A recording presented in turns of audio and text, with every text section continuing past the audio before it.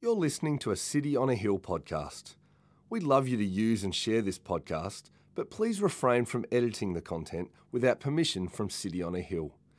If you'd like to know more about our church, or if you'd like to donate to the work of City on a Hill, please visit cityonahill.com.au. Morning, church. Our Bible reading for today is Revelation chapter 5. Words will be on screen as well. Revelation chapter 5 says this: Then I saw on the right hand of him who was seated on the throne a scroll written within and on the back, sealed with 7 seals. And I saw a mighty angel proclaiming with a loud voice, "Who is worthy to open the scroll and break its seals?" And no one in heaven or on earth under the earth was able to open the scroll or to look into it. And I began to weep loudly because no one was found worthy to open the scroll or to look into it. And one of the elders said to me, "Weep no more. Behold, the Lion of the tribe of Judah, the Root of David, has conquered, so that he can open the scroll and its 7 seals." And between the throne and the 4 living creatures and among the elders, I saw a lamb standing as though it had been slain, with 7 horns and with 7 eyes, which are the 7 spirits of God sent out into all the earth. And he went and took the scroll from the right hand of him who was seated on the throne. And when he had taken the scroll, the 4 living creatures and the 24 elders fell down before the Lamb, each holding a harp and golden bowls full of incense, which are the prayers of the saints. And they sang a new song, saying, "Worthy are you to take the scroll and open its seals.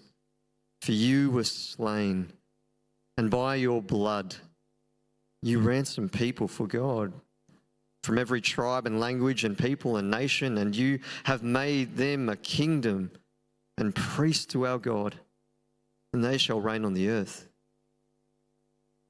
Then I looked and I heard around the throne and the living creatures and the elders the voice of many angels, numbering myriads and thousands of thousands, saying with a loud voice, "Worthy is the Lamb who was slain, to receive power and wealth and wisdom and might and honor and glory and blessing."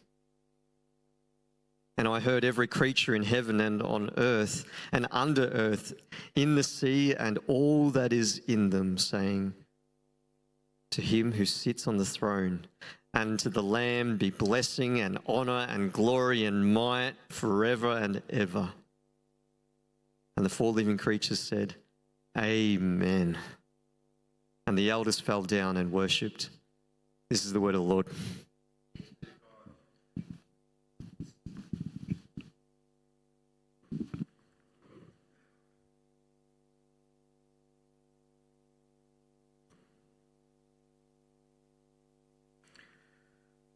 It's a great delight to be back here at City on a Hill. I first visited this building in the 1960s when it was just St Matthew's Anglican Church, and I used to play the organ occasionally, which is still there. And so am I. No, that's right.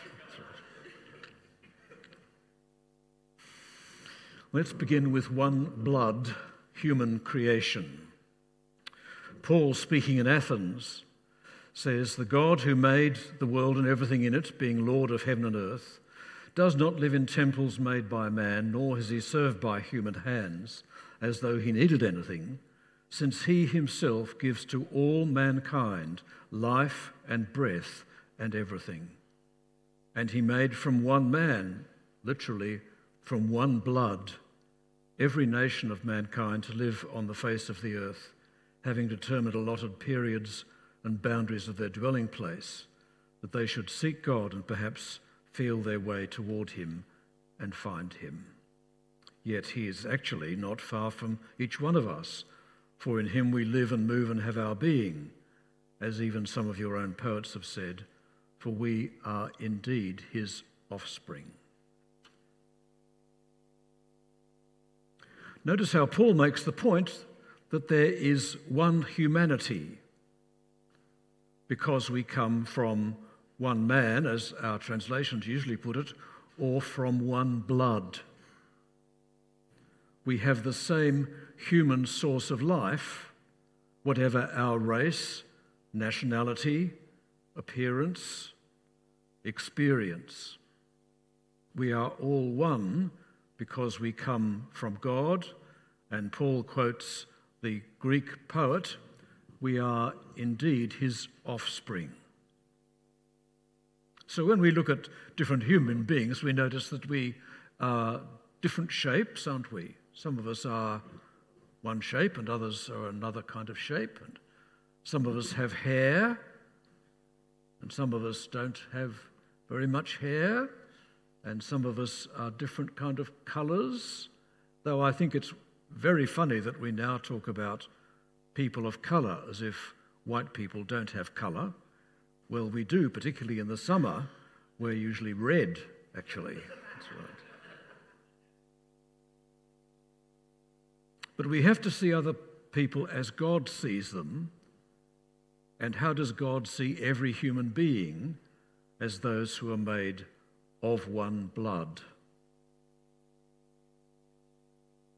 And this theme of being of one blood is picked up often in the Bible. Just think of Cain and his brother Abel. Cain killed his brother Abel. Then the Lord said to Cain in Genesis 4, "Where is your brother Abel?" "I don't know," he replied. "Am I my brother's keeper?" The Lord said, "What have you done? Listen, your brother's blood cries out to me from the ground." So human beings are so precious to God that he knows when their blood is spilt, when they've been murdered.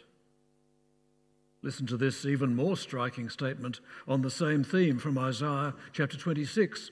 "See, the Lord is coming out of his dwelling to punish the people of the earth for their sins. The earth will disclose the blood shed on it. The earth will conceal its slain no longer." So the blood of people who are killed, murdered, cries out to God for vengeance. So we have a duty to love the whole human race. John Calvin, the great reformer, wrote, "We ought to embrace the whole human race without exception in a single feeling of love. Here there is no distinction between barbarian and Greek, worthy and unworthy, friend and enemy, since all should be contemplated or seen in God, not in themselves." And in another place he writes of the love of neighbours is essential to our humanity. Since God has stamped his image upon us, and since we share a common nature, this ought to inspire us to provide for one another. And, as you know, the second command is love your neighbour as yourself.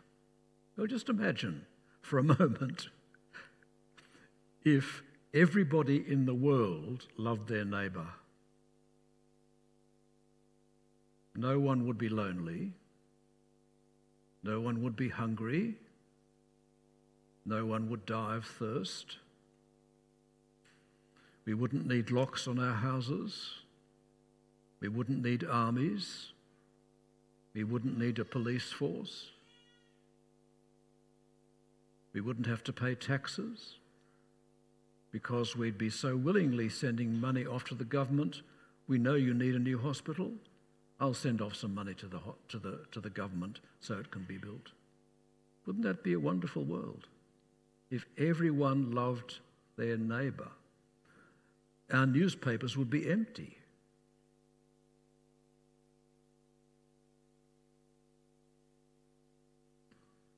And think how far our world is from a world in which we all love our neighbour.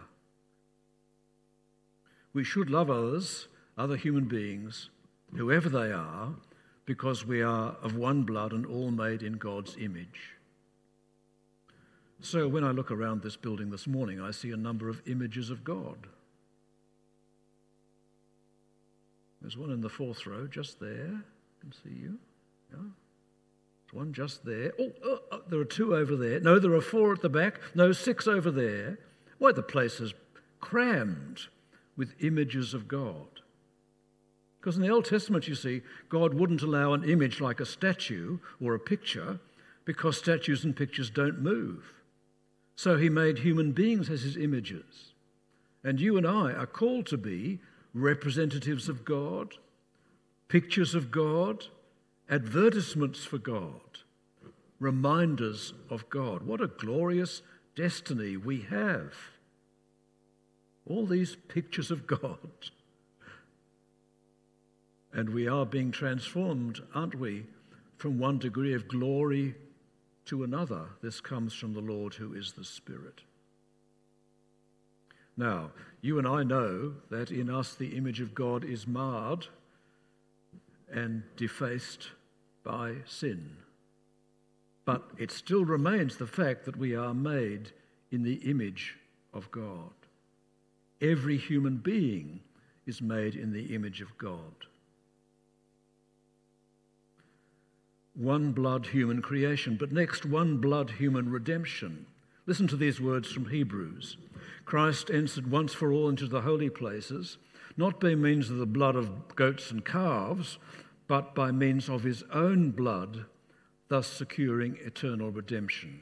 How much more will the blood of Christ, who through the eternal Spirit offered himself without blemish to God, purify our consciences from dead works to serve the living God? Hebrews chapter 9. So we are made of one blood. That's why we are one human race. As we live in a universe, because it's made by the one God. God provides unity for the universe. God provides unity for the human race. And we're also saved, redeemed, rescued from sin by the blood of one man, the Lord Jesus Christ, by his human blood shed on the cross. Or Paul speaks in Acts chapter 20 of the church of God, which he obtained with his own blood. So we're made of one blood, we're saved, redeemed, rescued, purchased by one blood, that is the blood of Christ. And we are made one. We have one blood human unity. I'm going to read from Ephesians chapter 2. Before I do, just explain that although God treats all human beings as the same, in the Old Testament he chose a particular people, the descendants of Abraham, the Jews, to be his own people, to be a light to all the other nations, a light to the Gentiles. And the sign that they were God's people was that they were circumcised, the males were circumcised. So then they called those who weren't Jews the uncircumcised, the Gentiles, the ordinary nations. But what God separated in the Old Testament, he brought together in the New Testament by the blood of Christ. Paul writes in Ephesians 2, remember that at one time you Gentiles in the flesh, called the uncircumcision by what is called the circumcision, which is made in the flesh by hands, remember that you were at that time separated from Christ, alienated from the commonwealth of Israel, strangers to the covenants of promise, having no hope and without God in the world. But now in Christ Jesus, in the Messiah Jesus, you who once were far off have been brought near. How? By the blood of Christ. For he himself is our peace, who's made us both one and broken down on his flesh the dividing wall of hostility by abolishing the law of commandments expressed in ordinances, that he might create in himself one new man in place of the two, so making peace, and might reconcile us both to God in one body through the cross, killing the hostility between us. So he came and preached peace to you who are far off, and peace to those who are near, for through him we both have access in one Spirit to the Father. So what God had separated in the Old Testament, he brings together in the New. How? By the blood of Christ. Well, I hope you know that it's by the blood of Christ, the death of Christ, the atoning sacrifice of Christ, that you can be one with God. You can be reconciled to God by Jesus' death on the cross. Not by anything you do, but by what Jesus did in shedding his blood on the cross. But Jesus on the cross not only achieved our unity with God, he also achieved our unity with each other in the church. God's people, the Church of Jesus Christ, the body of Christ, the temple of God's Holy Spirit, has a blood-bought unity. What binds us together is not that we have similar ideas or similar backgrounds or similar appearances or similar experiences.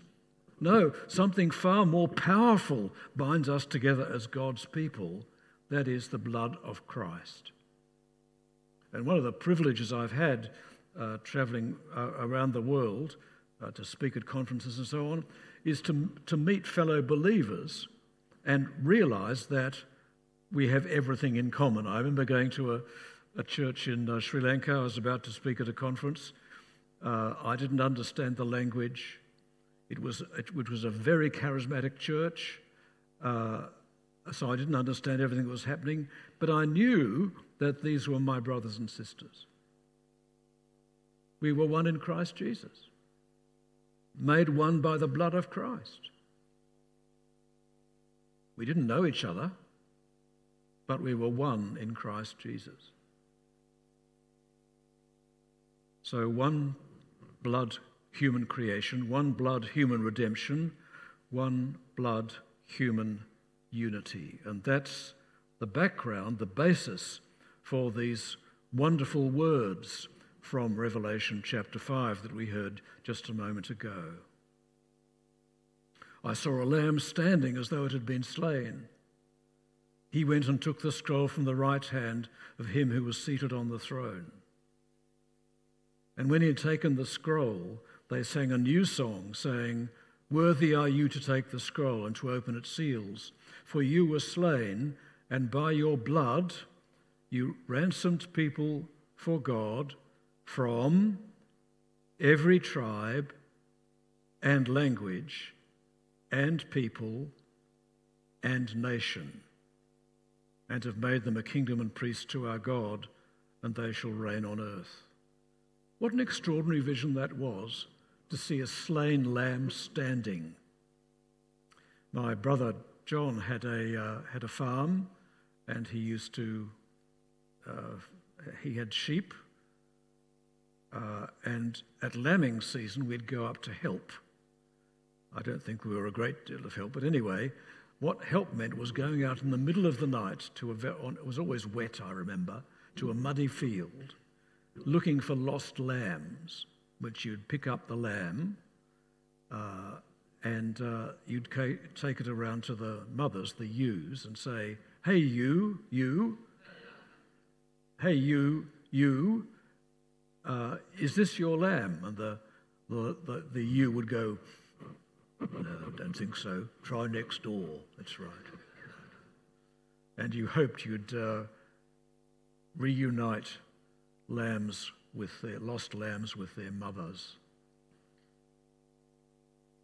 But of course, some little lambs didn't make it. They died, and nothing looks as dead as a dead lamb in a wet field. But John's vision was of a slain lamb standing. Isn't that extraordinary? He didn't see a vision of Jesus because Jesus looks like a human being, not like a slain lamb standing.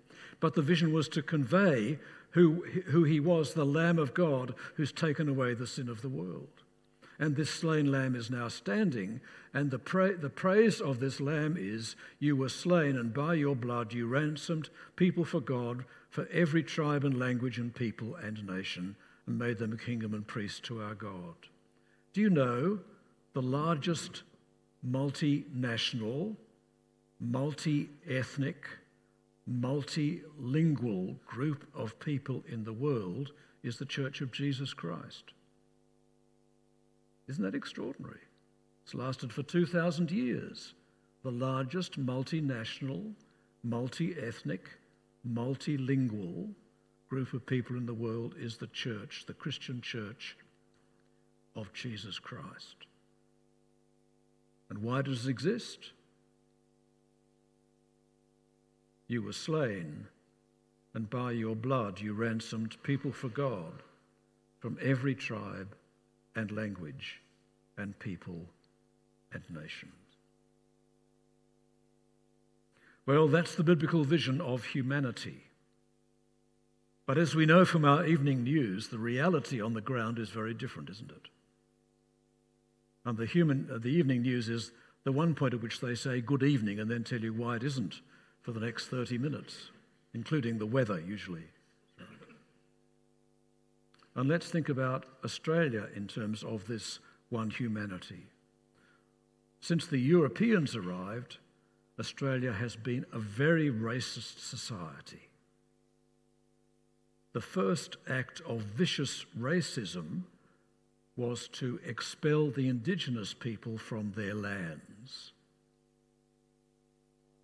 So there were pitched battles by government troops at Richmond in 1795, Parramatta 1797, Bathurst in 1824. And what government troops didn't do, local landowners did. It was, as Lawrence Threkold of the London Missionary Society wrote in 1837, a war of extermination. And that war continued. I met a Presbyterian minister recently who was brought up in the Riverina. He remembers sitting on the veranda of his father's home and hearing an older man saying, "Well, of course, we used to go out on a Sunday afternoon and shoot blacks."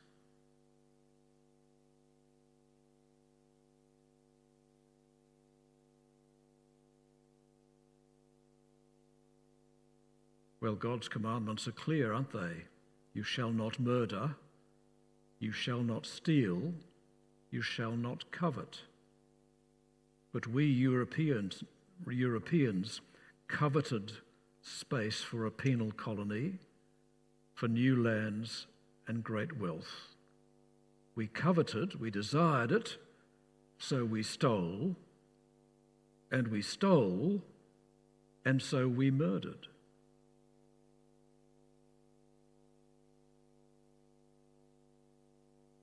We read in the law, "Cursed be anyone who moves a neighbour's boundary marker." We not only moved the boundary markers, we removed them and stole the land. This land included.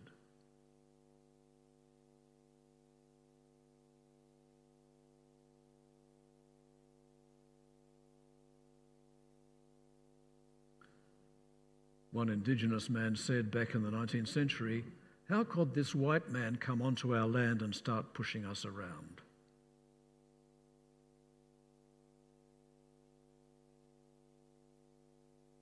Or as a Christian commented in 1923 in the language of the time, "The white men took the best of the land for their sheep and cattle, killing the black men's food.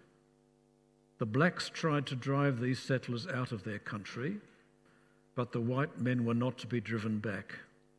They armed themselves and made open war upon these poor blacks.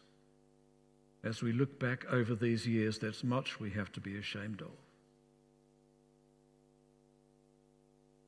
But racism in Australia was not just against Indigenous people, it was also against the Chinese people. So during the Victorian gold rush of the 1850s, which some of you will remember as I do, the Buckland Valley near Beechworth was home to 6,000 miners. Of these, 2,000 were Chinese miners looking for gold. And on the 4th of July, 1857, the European miners turned on the Chinese community and drove them out of the gold field. The Chinese had been taxed heavily when they arrived by ship, but on this gold field, as in many others in New South Wales and Victoria, a band of miners set upon the Chinese settlements, destroying stores and shanties, and the Chinese fled, leaving a trail of possessions strewn through the bush. The precise number of Chinese fatalities is not known in this particular occasion, 4th of July 1857, but on that day the white miners drove an estimated 2,500 Chinese out of the valley. Injustice is the child of greed, and injustice uses racism when necessary. And racism was institutionalised in Australia in 1901 with the Immigration Restriction Act, which epitomised the spirit of the White Australia policy and its hypocrisy. The Immigration Restriction Act, which was aimed at keeping Chinese and Pacific Islanders out of Australia, was part of the White Australia policy, though in fact Australia wasn't white, it was white and black at the time. But this Immigration Restriction Act didn't mention the words white or race, but it was actually a tool of racial exclusion. And the most infamous feature of the Act was the dictation test. So anybody who arrived in Australia could be asked to write 50 words in any European language. And if they couldn't, they could be kept out of the country. Well, that's a clever one, isn't it? Even if they speak English, you say, write down 50 words in German. Indeed, one European arrived and they wanted to keep him out, so they said to him, write down the Lord's Prayer in Scottish Gaelic.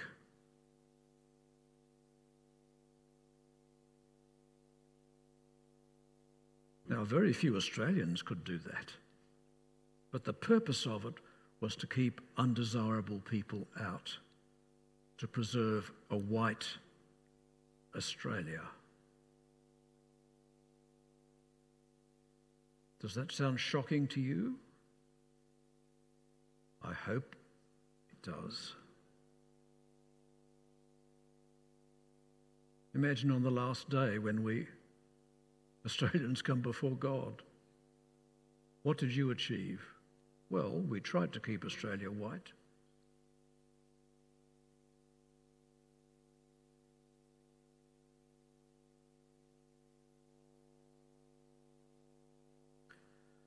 Some people are theoretical racists. That was very popular in the 19th century. The idea was that the European civilization was a superior civilization, and the local civilization was an inferior civilization. And if you believe Darwin's theory of the survival of the fittest, then the superior should win and the inferior should lose. In fact, one theory was that if we educated black people, their skin would change to become white.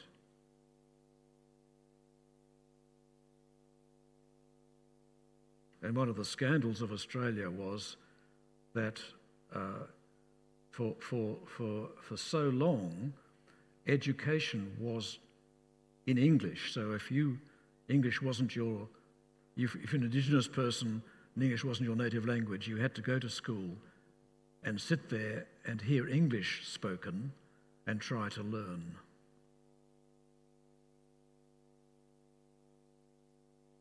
So sometimes racism is an intellectual conviction. For most of the time, I think it's an unconscious bias, unconscious exclusion.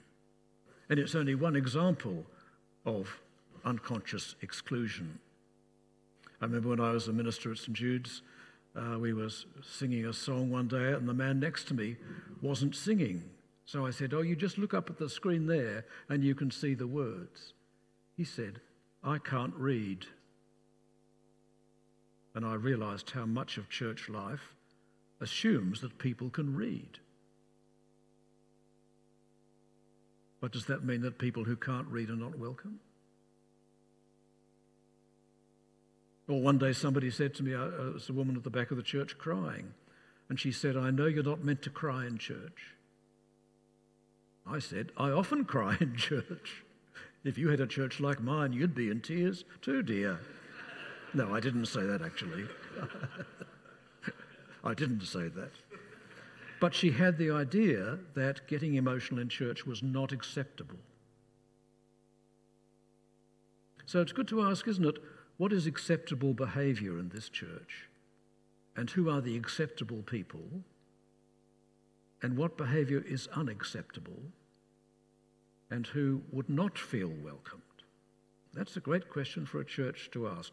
Not who is here, but who is not here. And a question I think churches should think about is, do we represent the diversity of our community or not?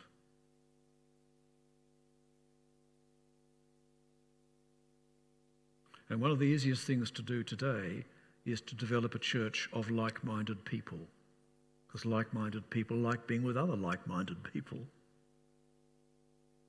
But those who aren't like-minded don't feel welcomed. In fact, they feel excluded.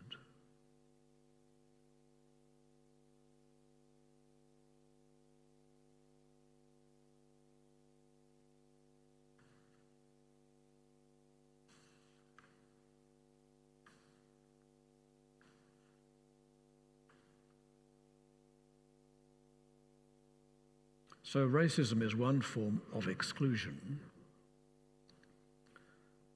And racism, like any other form of exclusion, fights against God's plan that we should recognise that we are of one blood. It fails to obey God's law, love your neighbours, bracket, whoever they are, as yourself. And when we express it in our Christian lives and our church life, it contradicts Christ's death, his blood shed to buy us and to make us one.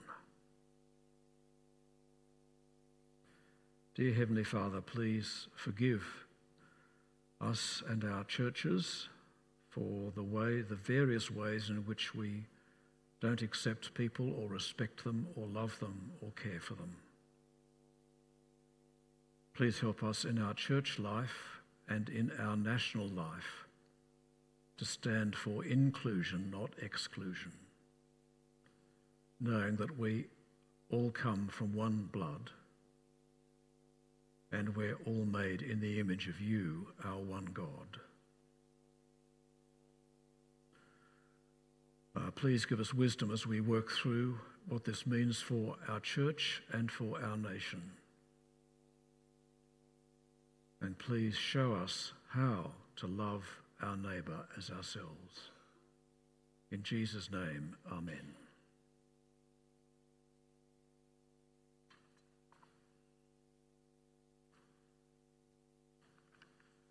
Thank you for listening to our podcast. If you'd like to know more about our church, or if you'd like to donate to the work of City on a Hill, please visit cityonahill.com.au.